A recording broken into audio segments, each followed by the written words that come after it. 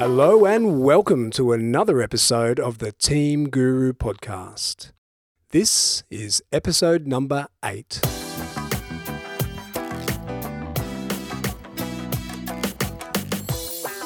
Before I introduce today's guest, I'd like to thank those of you who've contacted me to tell me about your experience listening to the show. It makes me feel great that not only are people listening along with each episode, but that you're finding our guests insightful and helpful in your own personal and professional development. If you want to drop me a line, you can find me on LinkedIn or email me directly, david@teams.guru. That's teams with an S.guru. I'd love to hear from you. Today's episode is a timely one. Here in Australia, we've just found ourselves with a brand new Prime Minister, our 5th in 5 years. It's been a fascinating few years in Australian politics.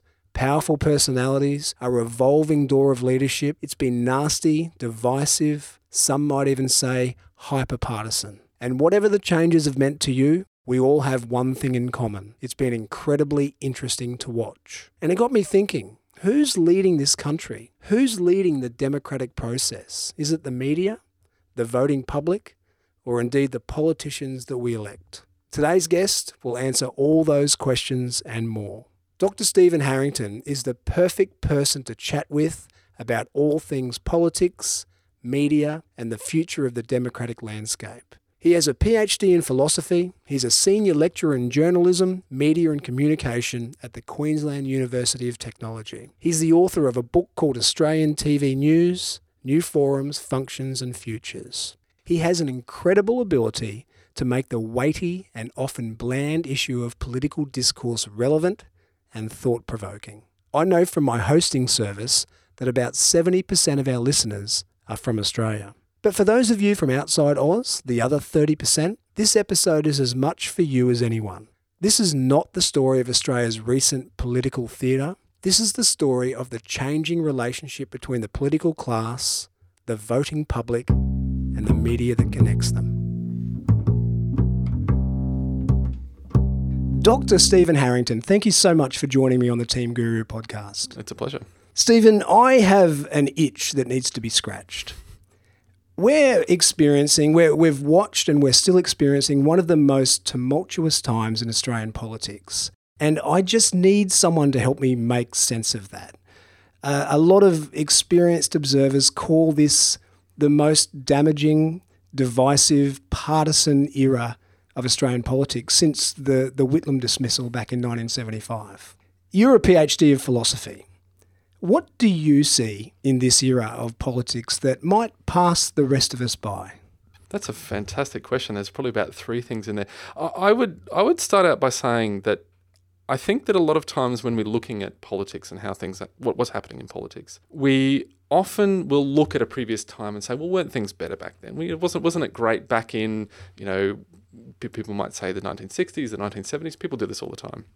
I think one of the things is that people can look at today and say, well, we're having this revolving door of political leaders. I heard the term that the electorate is ungovernable was bandied about earlier this year when it came to the Queensland state election. That we had Campbell Newman, who had this incredible majority, who within 3 years essentially had lost it entirely. We can look at that, I think, and say, well, it's different to the past and therefore it must be worse. But the problem is, I think, in doing that is it doesn't take into account a whole bunch of different factors. And we can kind of apply 2 different lenses to it. Like I said, we can say, well, this is evidence of people, for example, voters being really fickle.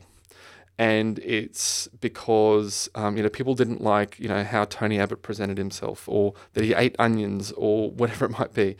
I have a natural tendency, I suppose, to be more positive about things generally. But I think that the reason why there's such a kind of tumultuous period in politics is actually because people are better informed than they ever have been. I think that's the first thing, is because people are aware when a political leader says something and does something that is problematic, that they don't like, that may conflict with their stated ideology. It might conflict with promises that have been made, for example, in an election period. Those things are actually jumped on much, much faster than they ever have been before.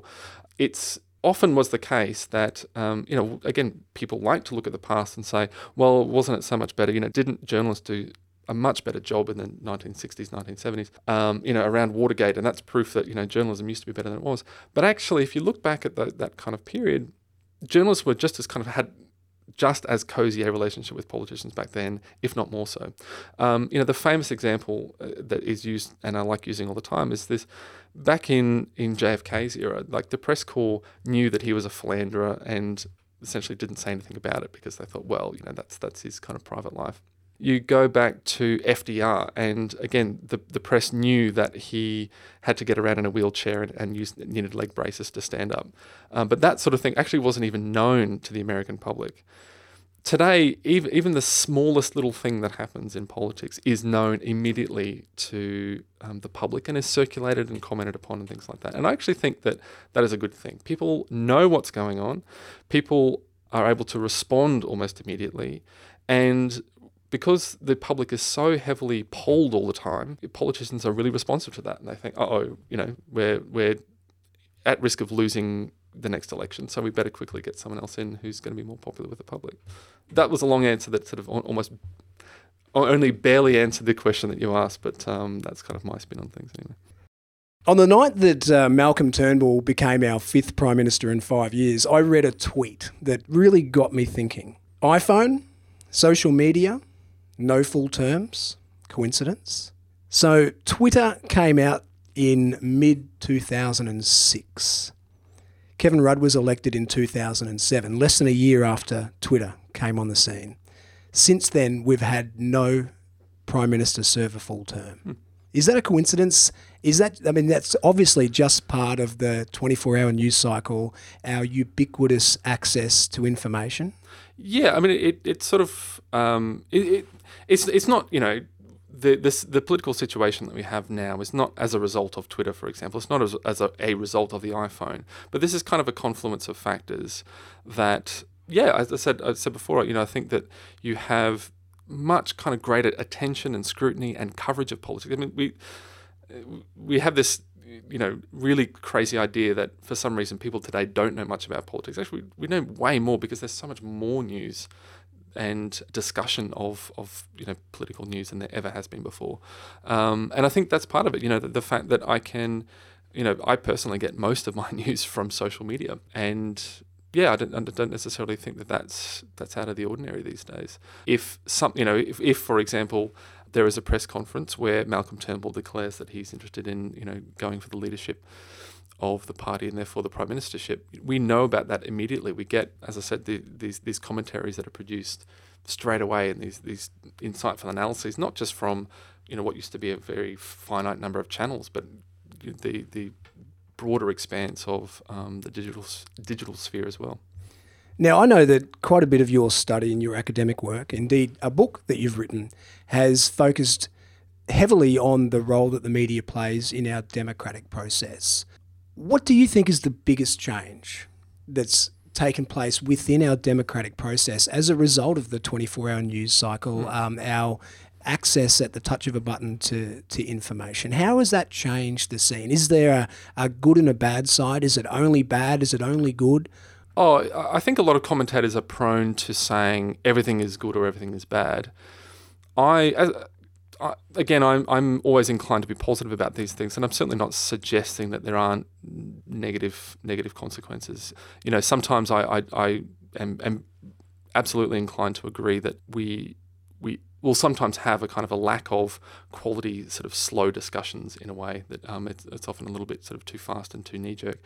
But I think that if there's been one significant change, let's say just in the last 10 years, I think that there is the number of channels where one can get political news from has massively increased. And that's partly, it's in large part because of the internet. We have those established media players like, let's say, The Australian has to compete with The Guardian, which, The Guardian Australia, which, it's a well-established newspaper, but, it didn't even exist in the Australian market only a few years ago, and now that's, very, very well read. We have, as we were saying, we have social media outlets which do an awful lot of sort of discussion of the news. We have people who are blogging or writing, really insightful pieces, and very often they make the jump to the mainstream media as well.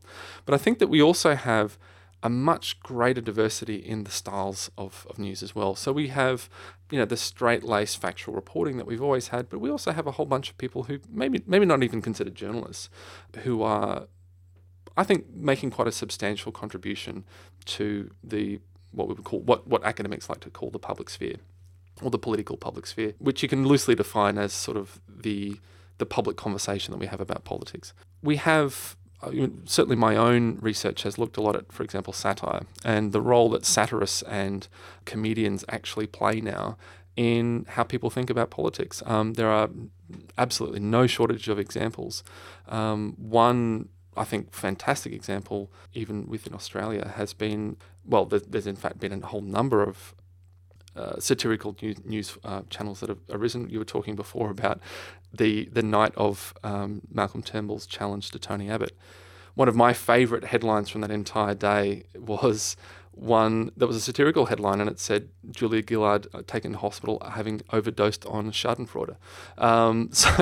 Another one, a great one, was from a online outlet called The Shovel, which was talking about Tony Abbott was spotted standing by Lake Burley Griffin challenging random passers-by to a boat stopping contest. Sometimes it's those kind of funny, on-point headlines which sometimes, in some cases, not only tell us more about what's really going on, but people would much prefer to engage with those things because they're fun and they're funny, and who wouldn't prefer something fun and interesting as compared to, the 7:30 report with Lee Sales. So there's certainly been an enriching of the Australian media landscape over quite a long period now. It's not just with the internet. It's about things like the panel, the Jon Stewart lookalike shows that we've tried here in Australia, the Chasers War on Everything. There are so many different ways to take in your news now. Has it enriched the conversation though? Yes, I think it has. I mean, I think, and I made this point in my book when we have this narrative of, and we hear it a lot. Again, academics like to churn over these debates constantly about journalism being in crisis. We're always hearing about journalism being in crisis. And I think that it is true that journalism is in crisis if you define it as people who have a full-time job working in a newspaper as reporters. Like, if that is what journalism is, then of course it's in crisis because newspapers are way less profitable than they ever have been. And again, this feeds into this narrative of decline that we always talk about. But actually, if you define, first of all, journalism much more broadly as people who make a contribution to the public sphere, people who are involved in what you could sort of loosely call fact-based reporting or news coverage. There are actually far more journalists now probably than there ever have been. And I think it's much better to have diversity in the news styles. And there's actually two reasons for that, which I'll explain. I think the first reason why we should be really happy about the diversity of news formats is that there are more opportunities for, if you don't necessarily like watching the 6 o'clock news or Insiders on a Sunday morning on the ABC or, the hard-hitting current affairs show, that there are alternatives now. And I think that's good because, particularly for young people, the way in which news is presented is incredibly boring. It doesn't actually speak in their language very, very often. If you turn on television news, not just in Australia but anywhere in the world, it's overwhelmingly dominated by white males, middle-aged, wearing suits and ties, sitting at a desk, speaking this language that doesn't really match. Very stale. Yeah, extremely stale. And the thing is that journalism schools everywhere in the world, I mean, and this is changing a bit, and I think that's quite positive, but they're all taught to speak in the same kind of way, have the same sort of authoritative voice, and that doesn't necessarily connect with everyone. The other reason why I think it's really good that we have all this diversity in news at the moment is that politicians craft so much of their strategy around how do I best get this message out in a traditional journalistic format. So that's how we have we've seen the rise of the soundbite sort of culture and politicians speaking in the 5 to 10, usually 5-second sound bites. And there's no shortage of great examples of that. I love showing a clip. I love showing some of my students a clip of Ed Miliband in an interview repeating the same phrase, literally the same phrase over and over, it didn't matter what question he was asked, he just repeated the same phrase over and over when he was asked by a journalist. Because he knows very few people are actually listening to the speech. Most people will just get a 5-second soundbite. And he wants that to be the soundbite. He's tailoring his message because he knows, all right, this is, he and his media managers have decided this is the clip that we want in tonight's news. Therefore, and we know that this is how journalism works. We need, the way in which it's edited for television news usually requires a 5 to 10 second soundbite. Here is the cluster of words that we want out in tonight's news. Therefore, just whatever you do, just say that, right? But the thing is, politicians can only do that that's only really successful when journalists operate in a singular kind of way. When journalism is homogenous, then it's really quite easy to sort of tailor your strategy to suit that.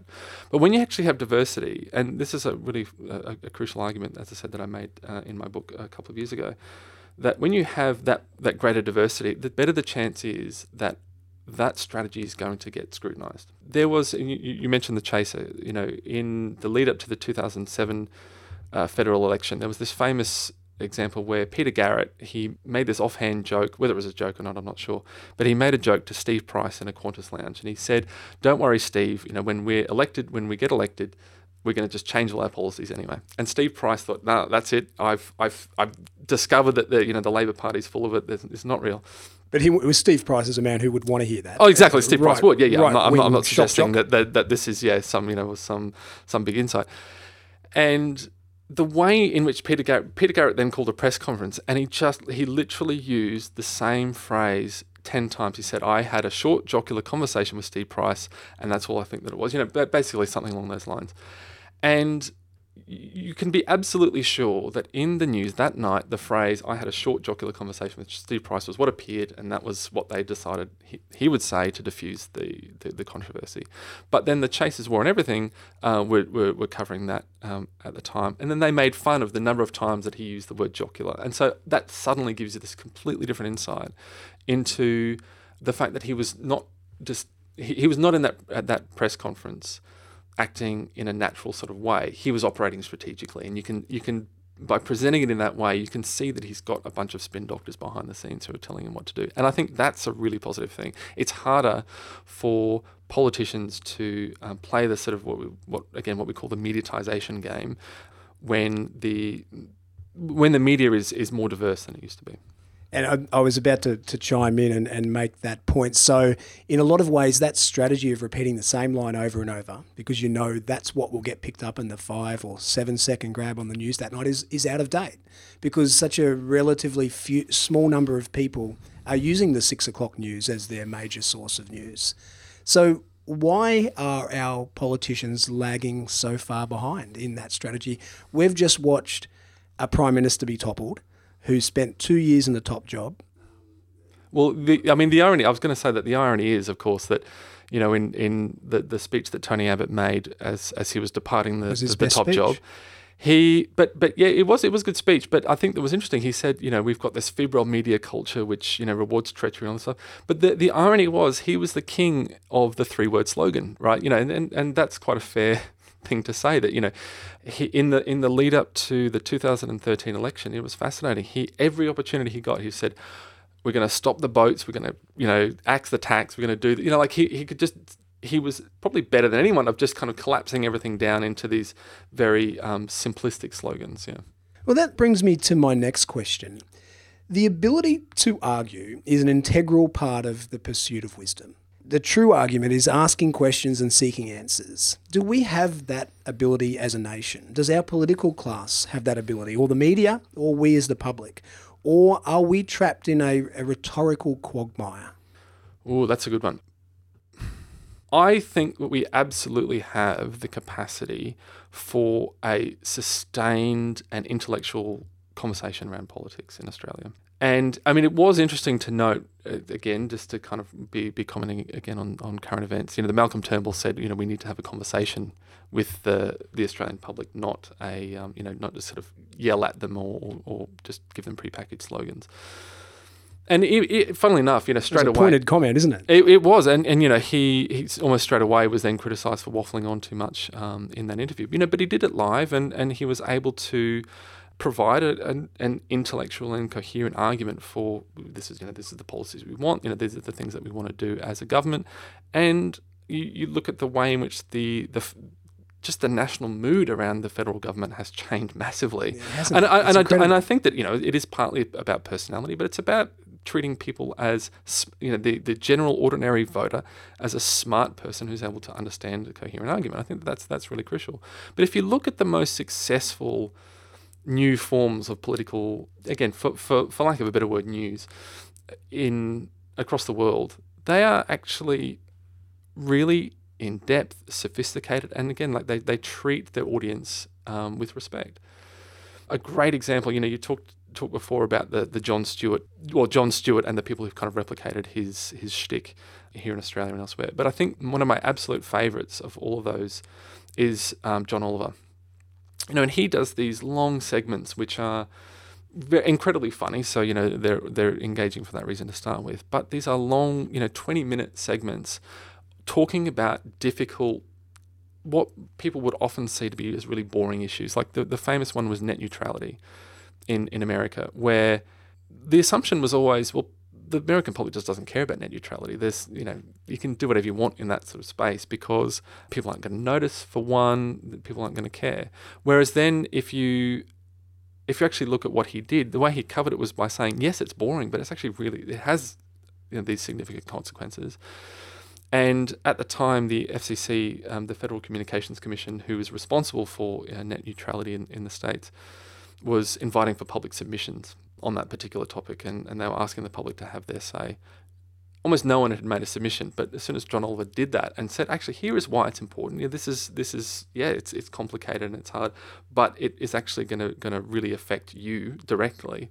They on the show that they published the place where people could submit their comments to the FCC website. It actually crashed the server because there were so many people immediately jumping on board to do that. And later on, when there was essentially the legislation which was going to break net neutrality from a policy perspective was abandoned, a lot of people said that was pretty much thanks to that show. So and there's no shortage of them. I mean, podcasts, right? We're doing one right now.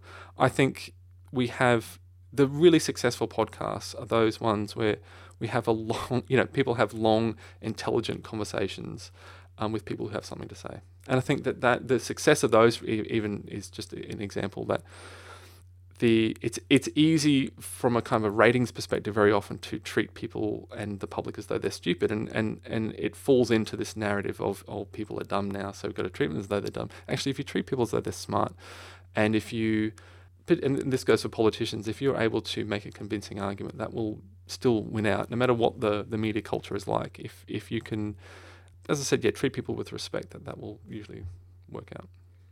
They're very powerful, John Oliver and Jon Stewart and John Oliver. Yeah, I mean, Jon Stewart's retired now, yeah. But in his place, Trevor Noah, we're yet to find out how he'll go. But they're incredibly powerful, and these are not, again, these are comedians who once upon a time never had any real place in the political dialogue, but who are now central figures in how American citizens in particular think about politics. And I think that's really exciting. I heard it once said or asked, is Jon Stewart America's funniest smart guy or smartest funny man? And that's a really good way to put it, because he did penetrate so deeply into the national conversation. Yeah, and there was all these endless debates about, is Jon Stewart a journalist? And he would always deflect that question by saying, well, I'm a comedian first. But he did acknowledge that, of course, people watch his show to be informed about politics. But he would actually say very often that was a indication of how poorly citizens were served elsewhere in the media. That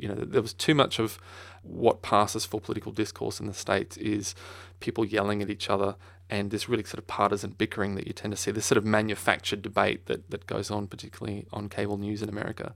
He was this wonderful antidote to that, and it was hugely respected for it. So is there reason to have a lot of hope in our ability as a nation to have quality, nuanced national conversations? Because there is not just the 24-hour news cycle, which is in some ways the traditional media doing it for longer. There's a lot of different types of media within the market as well. Should that give us hope that we'll have the chance to have conversations about complicated issues rather than three-word slogans about complicated issues? Or does it mean that we'll just get 24 hours of the same stuff?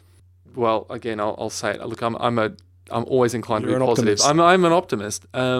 But I think that I have good reason to be optimistic, and I think that I'm supported by evidence in this regard.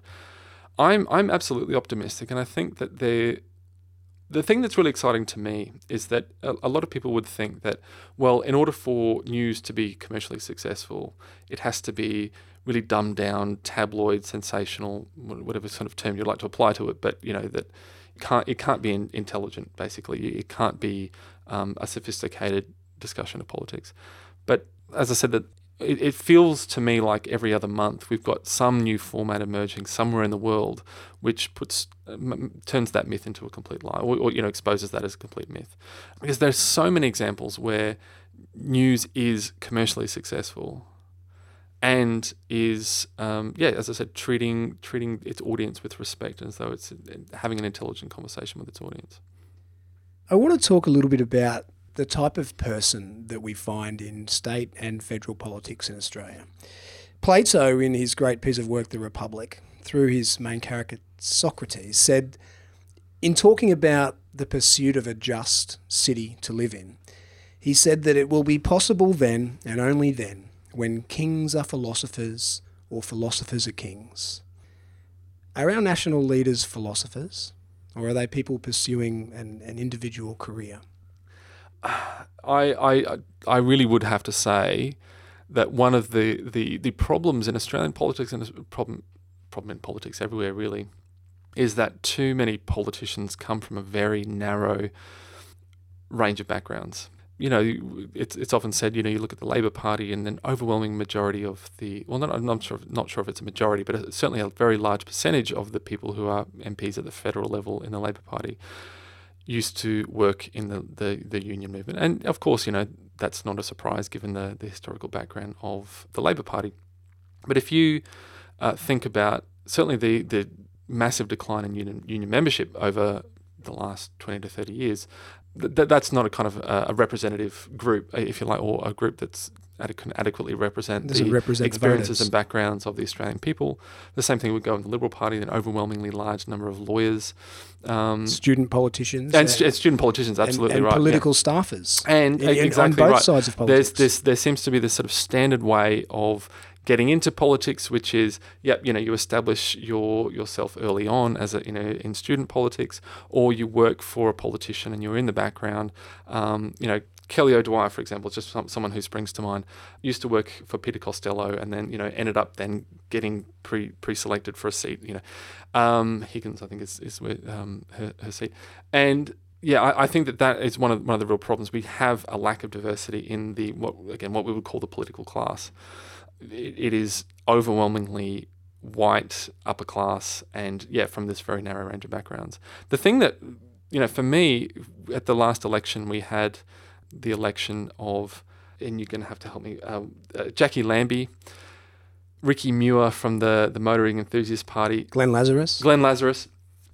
People were quite scathing of these people, but I think it's really exciting because at last there's they're truly representative. Well, and the thing is that we're often talking about how politics needs to represent the people, and then when you have people who are a little bit more ordinary, that's, I don't know if that's being polite or unkind, I don't know, but if you look at these people, just come from much more ordinary Australian backgrounds. They're not quite as articulate as your Malcolm Turnbulls of the world, perhaps, or various other people. But why shouldn't they sit in Parliament? Why should we dump on them for being a little bit less articulate? And I think the thing that I absolutely loved was Ricky Muir. I believe it was earlier this year, he wrote this fantastic editorial. I can't even remember what it was about, but he wrote this fantastic piece for The Guardian, which was really on point, critical of the government. And it showed, well, this guy knows what he's not some idiot. And look, maybe that was written by one of his staffers, I don't know. But I just find it disappointing when we finally have some people who are, again, a parliament perhaps that is ever so slightly more representative of the Australian public, the people who are aiming to represent, we want to make fun of them. I think that's really quite sad. They've done themselves a very positive service, haven't they? Especially two in particular of those that we mentioned, Ricky Muir and Glenn Lazarus. They were smokies, really. Ricky Muir in particular was much maligned when he came into Parliament, but he said some things that have made a lot of sense. Yeah, Not sure about all of the votes that he's made in the Senate. I have no idea. I haven't been following it that closely. And I just want to quickly give the example of Ricky Muir. He did that famous interview with 60 Minutes, I believe it was, and he was asked about the separation of powers, and he couldn't describe what the separation of powers was. Now, they got him. The political class, the traditional media, will so often go, haha, isn't that proof that he's just an idiot? Whereas actually most of the Australian public are like, well, I don't really know what that's about either. Yeah, again, representative. And it's kind of, this is what I was saying before about so much of journalism assumes a really knowledgeable audience, but in doing so, it puts a lot of people offside. So a great one that I always love to talk about is so often journalists will talk about what happened in caucus today. Most people don't know what caucus is. Exactly. It's like the actual mechanics of how Parliament and politics work. Most people don't know about. And then to have this kind of gotcha question about how our political system is organised, he couldn't answer it. And okay, so what? Yeah, no, is that could he not find out? And if someone explained him to that, he could learn it in 2 minutes. It's not that big a problem if someone. It just proves that he hasn't been ensconced in politics. Precisely, yeah. He's not an insider, and that's the thing. I think that I think too much of our political discourse has this sort of insider rhetoric. But fortunately, I think, as I said, that is changing. We've got more people coming from the outsiders, and the best illustration I can think of is literally the show called Insiders, right? The show is called Insiders, ABC, and it's watched by hardly anyone, but people pay so much attention to it. And while it's great, I'm not trying to knock the show. If the people on the show are insiders, that makes us outsiders. We at home watching, therefore, aren't even included in the political process, are we? We are, even by the name of the show, we are all immediately framed as the audience as outsiders. And then we as a colleague of mine in the United States, a guy called Jonathan Gray, he makes the point that it's no wonder then that people feel disaffected by politics, and yet that they blame satirical shows and these other soft news or whatever it might be for alienating audiences to politics. But actually, in many cases it's the traditional hardcore political news that it's doing that perfectly well. Is Malcolm Turnbull the circuit breaker Australian politics needed? Is he going to be successful in his role, or at least in his role of communicating to the Australian people? I mean, who knows what will happen politically? But is he the right person at the right time in Australian politics? That's another great question. I remember back in, it would have been, I think it was probably around 2010, 2011. I remember thinking at the time, Tony, you're poisoning your own chalice, because I could see the way in which he was just fostering a culture of incredible criticism and I don't want to sound, a lot of Americans talk about, let's respect the office of the presidency. I'm not trying to be like, let's respect the office of the prime minister. But he was really fostering this culture of disrespect to the prime ministership, I suppose. The job that he was hoping to have. Exactly, the job he was hoping to have. And then he, to use that metaphor, he made his own bed and laid in it, and it turned out that it wasn't very comfortable. He was doing that. I don't know. It's really hard to know if Malcolm Turnbull is the circuit breaker, but I think that his desire to he talked about have a conversation with the Australian public, and to win them over is a much better approach than and he had it quite right, I think, to say it's better than yelling at them or lecturing to them. When I think about the workshops I run and the people I work with individually and the blogs that I write all about leadership, and then I hear that word, starting with L, leadership, the same word, attached to our political leaders, the leader of the opposition, the leader in the parliament, it seems incongruous to me. There seems to be no link between those two scenarios. What in the business world, in the professional settings, we're asking people to think about in terms of their leadership that we then see from the highest office holders in the country. Am I asking too much of our political leaders to set a good example? to be the highest office holders? No, I don't think you're asking too much, but it's... I was talking before about, the Australian public being polled to death. So, you see there's constantly, opinion polls being published. You have those are kind of publicly known polls, but every party also does a massive amount of its own internal polling. There's these numbers that never get released, right? And one of the things that's interesting is the way in which that drives political decisions. What should we do about this this policy issue? Well, the public, this is their opinion, so let's just kind of follow that. It's well known that in, for example, the lead up to the 2001 federal election, that it was internal polling by the Labor Party, by the Liberal Party, who were in government at the time, the Howard government. Their polling firm that they employed, Crosby Textor, had found out that there was this kind of underlying unease within the Australian public about the issue of asylum seekers. And when the Tampa, what was it? I think it was around September 2001. It was, if I'm not mistaken, there was kind of the confluence of the 9/11 terror attacks and then the Tampa. They jumped on that. They knew, okay, this is our chance to show that we're tough on asylum seekers, and that really swung that election massively. And I think that's a problem because that's not leadership anymore, right? That is just following. Exactly. It's actually you're letting the public lead, and people would say to that, well, if we just followed what opinion polls said, then we would be bringing back public executions, because chances are if you poll people and say, okay, should we be executing criminals, chances are they would be. But actually, if you think, well, certainly my opinion is, if you think about the morality of that situation, there's no conceivable way in which any state should ever be involved in killing people. So you can't be led by opinion polls all the time. But my favourite example of this was in 2008. The very first thing that the Rudd government did in the very first sitting of Parliament was it apologised to the Stolen Generations. Now, between about the latter years of the Howard government, the public opinion around whether there should be an apology was around 70-30 against, right? So about 70% of the public said, no, we shouldn't do that. Around 30% said no. It was in that sort of ballpark for a long time, and it was pretty well fixed. It wasn't deviating too much. Kevin Rudd decided, whether that's the opinion of the public or not, essentially this is what we think is the right thing to do. And in the process of doing that, he and the government explained why it's necessary. What was the actual, essentially, what are the things that happened to the Stolen Generations that were so horrible. It explained that, okay, while we are saying sorry, that doesn't suddenly open us up to litigation, which was one of the arguments that John Howard had used, because there was never any denial of the fact that this had taken place, so it was already a possibility that had been on the table. After that had happened, the opinion swung around. So it was then about 70% in favour and 30% against.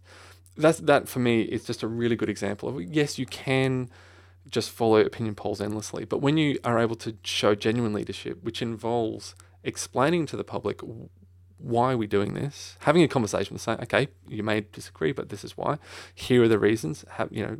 Support that with a good argument.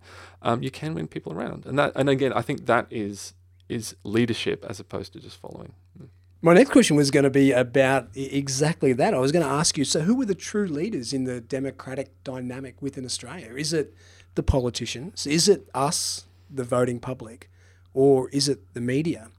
I guess you've answered that in as much as sometimes it's any of those at any one time, and in some ways what we're looking for as a nation is a political leader who will act as the leader. Look, I think it still is politicians ultimately. Of course, the media has a really huge role in how things are treated, but if right now, again, Malcolm Turnbull says something, he tweets something, he calls a press conference, he makes an announcement about a policy, the media will pay immediate attention to that. It's not, the media aren't necessarily driving, they play a role in covering politics and holding power to account.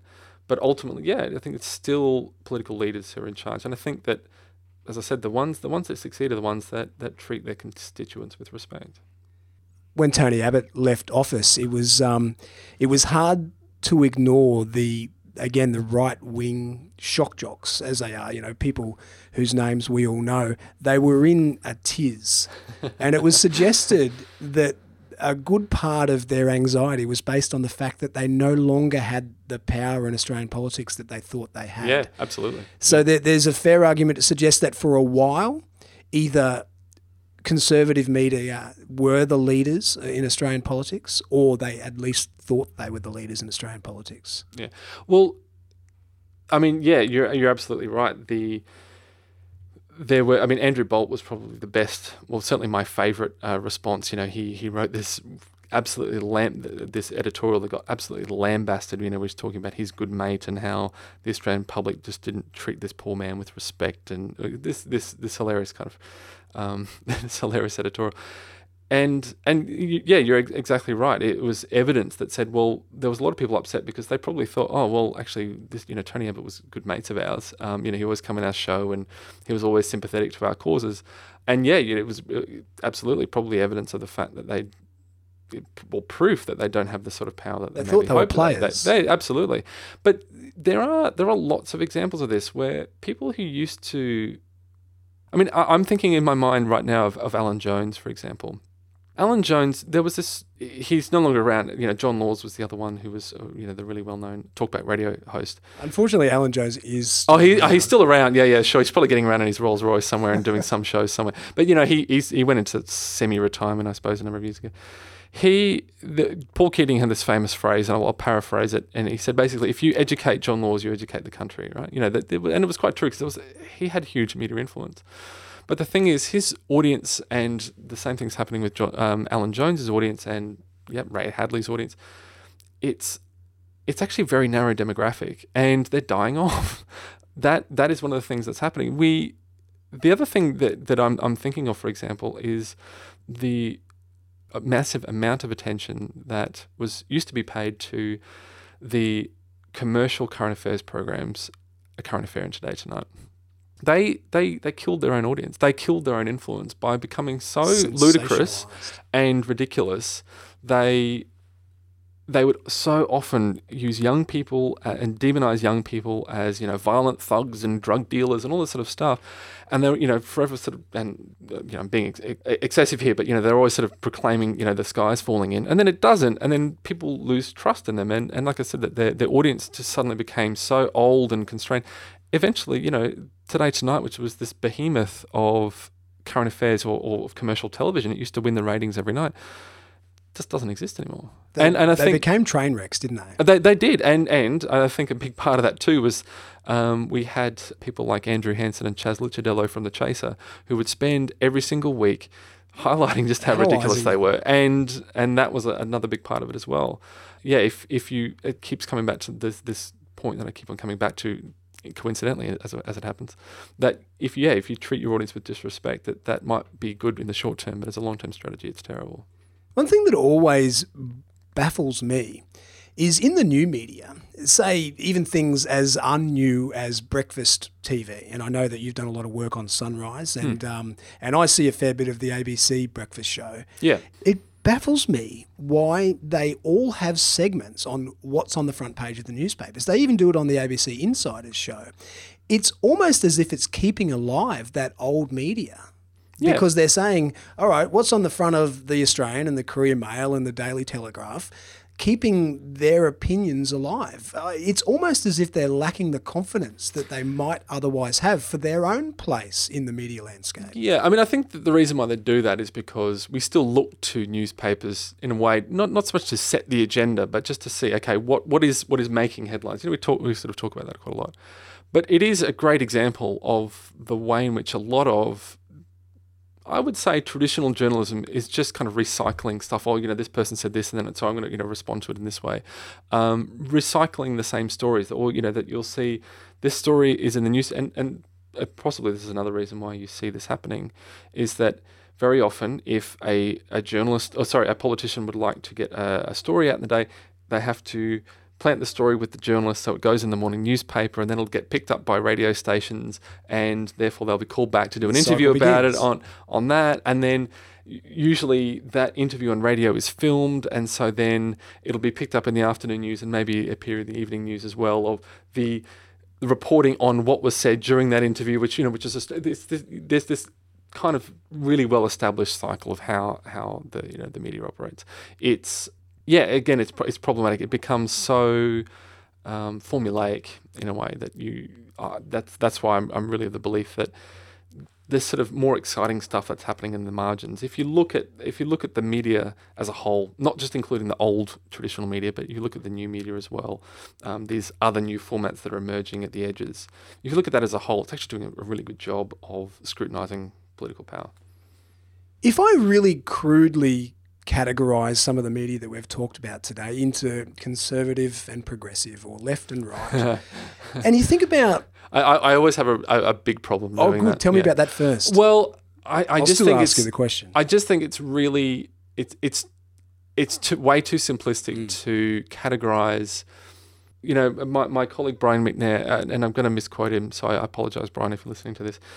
He talks about how, you know, claims of bias are usually subjective claims made by the person reading, let's say, the journalist's copy, where they're transposing their own bias onto the presumed bias of the journalist, and it's this complete mess. And people can find bias in everything, and people will often look for what they will find what they're looking for, and it's, which is not to say that there aren't, I suppose, ideological tendencies in certain media. That's fairly well established, but it's also quite well known that this idea that we're covering, you know, let's say someone at the Australian, let's say, you know, it's often claimed to be a right-wing newspaper. The idea that someone will sort of tap that journalist on the shoulder and say, no, you can't say anything positive about this politician is a myth. That idea is kind of a bit crazy. I'm not suggesting that they don't, for example, employ columnists or journalists who might have more right-leaning tendencies, or, you know, for that matter, you know, people at the Sydney Morning Herald might be a little bit more on the left. But yeah, it's a dangerous game, especially when the differences are so minor. You're absolutely right. And someone like Daniel Kahneman has, in his book Thinking Fast, Thinking Slow, has made it so clear and apparent to us how we can all hear and read the same information and make what we will of it, depending on the bias that we already have. And that's a very good point. And you pulled me up there being abrupt, but I'm going to plow on with the question anyway. That's right, because I like it. That's right. And you know, I'll change it to, and we do have media that have clear ideological leanings. And if you think about their leanings, left or right or conservative or progressive, is it fair to observe that those that lean conservative or to the right can be typified as being yelly and ranty and angry type media, where those like the Chasers War on Everything or something like Jon Stewart is trying to be satirical or humorous or accessible? I can't think of anything on the right that falls into that format. Yeah, no, well, you're right in saying that. I would definitely agree. And there's actually some studies that have been done which have shown that, well, you know, and people have noted that a lot of political satire comes from people who would describe themselves as progressives or leftists. And the argument goes that the reason for that is probably because, and some studies have been done which actually show that there are some biological differences. You know, the way in which people process information psychologically is different for people who lean towards the left and lean right. That people who are on the right tend to be kind of more afraid of change and are more reactionary. But it's been pointed out that the reason why satire lends itself to, I guess you would say, people who call themselves progressives is because people who are on the right are more have more faith and have more trust in institutions, and the idea of mocking people and institutions, you know, established offices like the presidency or the prime ministership, whatever it might be, exactly, it grates against that. I think one of the things, though, when it comes to claims of bias, the other reason why I'm reluctant to do that is because claims of bias are usually made to discredit journalists, right? They're usually, that we shouldn't listen to this person because they happen to, you know, of course they're a right winger, so we shouldn't listen to a word that they say, or we shouldn't listen to this person because, you know, it's just a lefty media bias. The problem is that actually stops us from listening to the argument in the first place. We're actually dismissive of people immediately because we think, well, they can't possibly have anything interesting to say because their views don't accord with mine.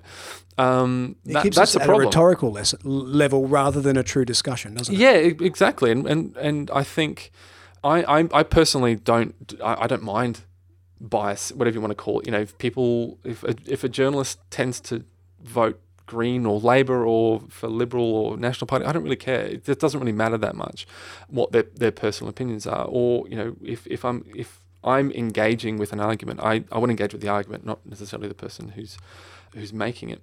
And I think very often in getting kind of caught up in if this person a lefty or a conservative, whatever it might be, it just blinds us to the actual quality or the content of their argument rather than it blinds us to that. Yeah.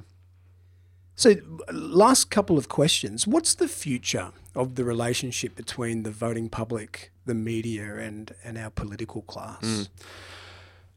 I think one of the really big things that we're seeing is the media now aren't so much about reporting what events are happening. They're about interpreting events, because I can find out now what's going on directly from politicians. Right? I don't need journalists as intermediaries. Interpreting it. Yeah. So you've got this process of disintermediation on the one hand, which is again a fancy academic word for basically saying you get your information straight directly. From the horse's mouth. Straight from the horse's mouth.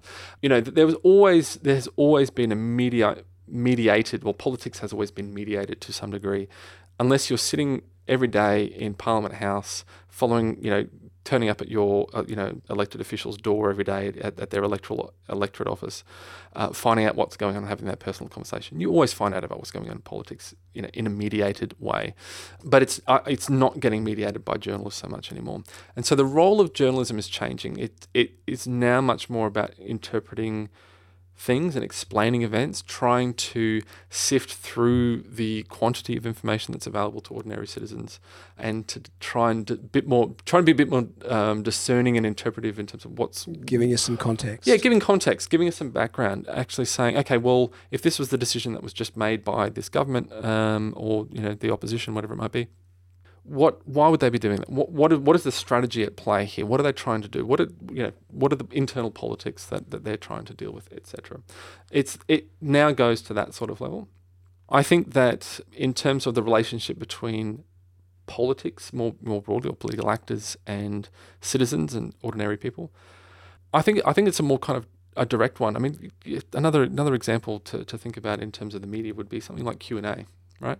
Q&A is a great example of a chance for ordinary people to sit down in a studio or tweet along at home and have that direct engagement with citizens. I think that as a format is really fascinating. It's attracted lots of controversy, of course, but I think what we're going to probably see more of is that direct engagement.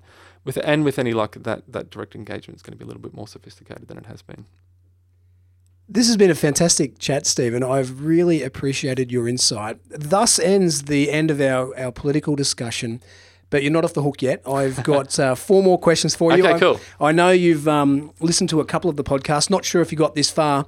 I always finish by asking my guests the same 4 questions. Great. Okay. Far away. All right. Tell me about the Saturday night that you most look forward to. An intimate dinner with your closest friends, or a big party with a whole bunch of people you know? I'd always go to an intimate dinner with closest friends. I stopped going to nightclubs when I was probably 19. I just realised how much I didn't enjoy that experience, because usually I like talking to people and not sort of having the thumping music in the background. I would rather have an intimate dinner and a kind of a long conversation with a few people rather than sporadic, shallow conversation with a lot of people. What about the way you take in information? Are you more likely to get bogged down in the detail or be caught daydreaming? Caught daydreaming. It's maybe sort of counterintuitive as an academic to say I don't get bogged down in detail. I mean, I like detail, but I don't like kind of getting too caught up in it. I don't want to say simplifying things, but I like to understand things in more kind of clear terms rather than getting caught up in unnecessary detail. What about your decision-making process? Are you a slave to rational thought, or do you make decisions based on emotion? I like to make decisions based on rational thought. I do think about things a lot. One of the things that I've found in recent years is that I do spend more time being more analytical and self-critical, I suppose, as well, and understanding, particularly in at a professional level, what I'm doing, why I'm doing it, and I think that's probably one of my strengths, is not getting too emotional about things. I am able to remain fairly level-headed. And very last question. You're going on a road trip. Do you like to plan ahead, book the hotels and know exactly where you're going, or do you just get in the car and drive? Ooh, a bit of both, actually. That's not a very good answer. I like having a plan, but a plan that has lots of free space in it for just see what happens. Fantastic. Stephen, thank you so much. My itch feels partially scratched at least. You're a fountain of knowledge, and it's so nice to hear a philosopher speak so directly about the things that interest us. Thank you so much, Stephen. Thanks for having me. What a treat to have someone of Stephen's academic pedigree on the show. I admire the calm and thoughtful way he engages in such a complex and emotive issue. Chatting with Stephen helped me make sense of what I've been watching over the past few years. It helped me understand the role of our ever-changing media and the information ecosystem that is having such a profound effect on the dynamic that exists between the voting public and the leaders we elect. As always, I'll share the lessons I took from this episode on the Lessons Learned page from the podcast, as well as a link to Dr. Stephen Harrington's book on news and media. You'll find it on the Team Guru website. That's teams.guru/podcast. And keep an eye out on the Team Guru website for the next episode on this, my mission to bring the theory of team and leadership development to life. This is David Frizzell for Team Guru. Bye for now.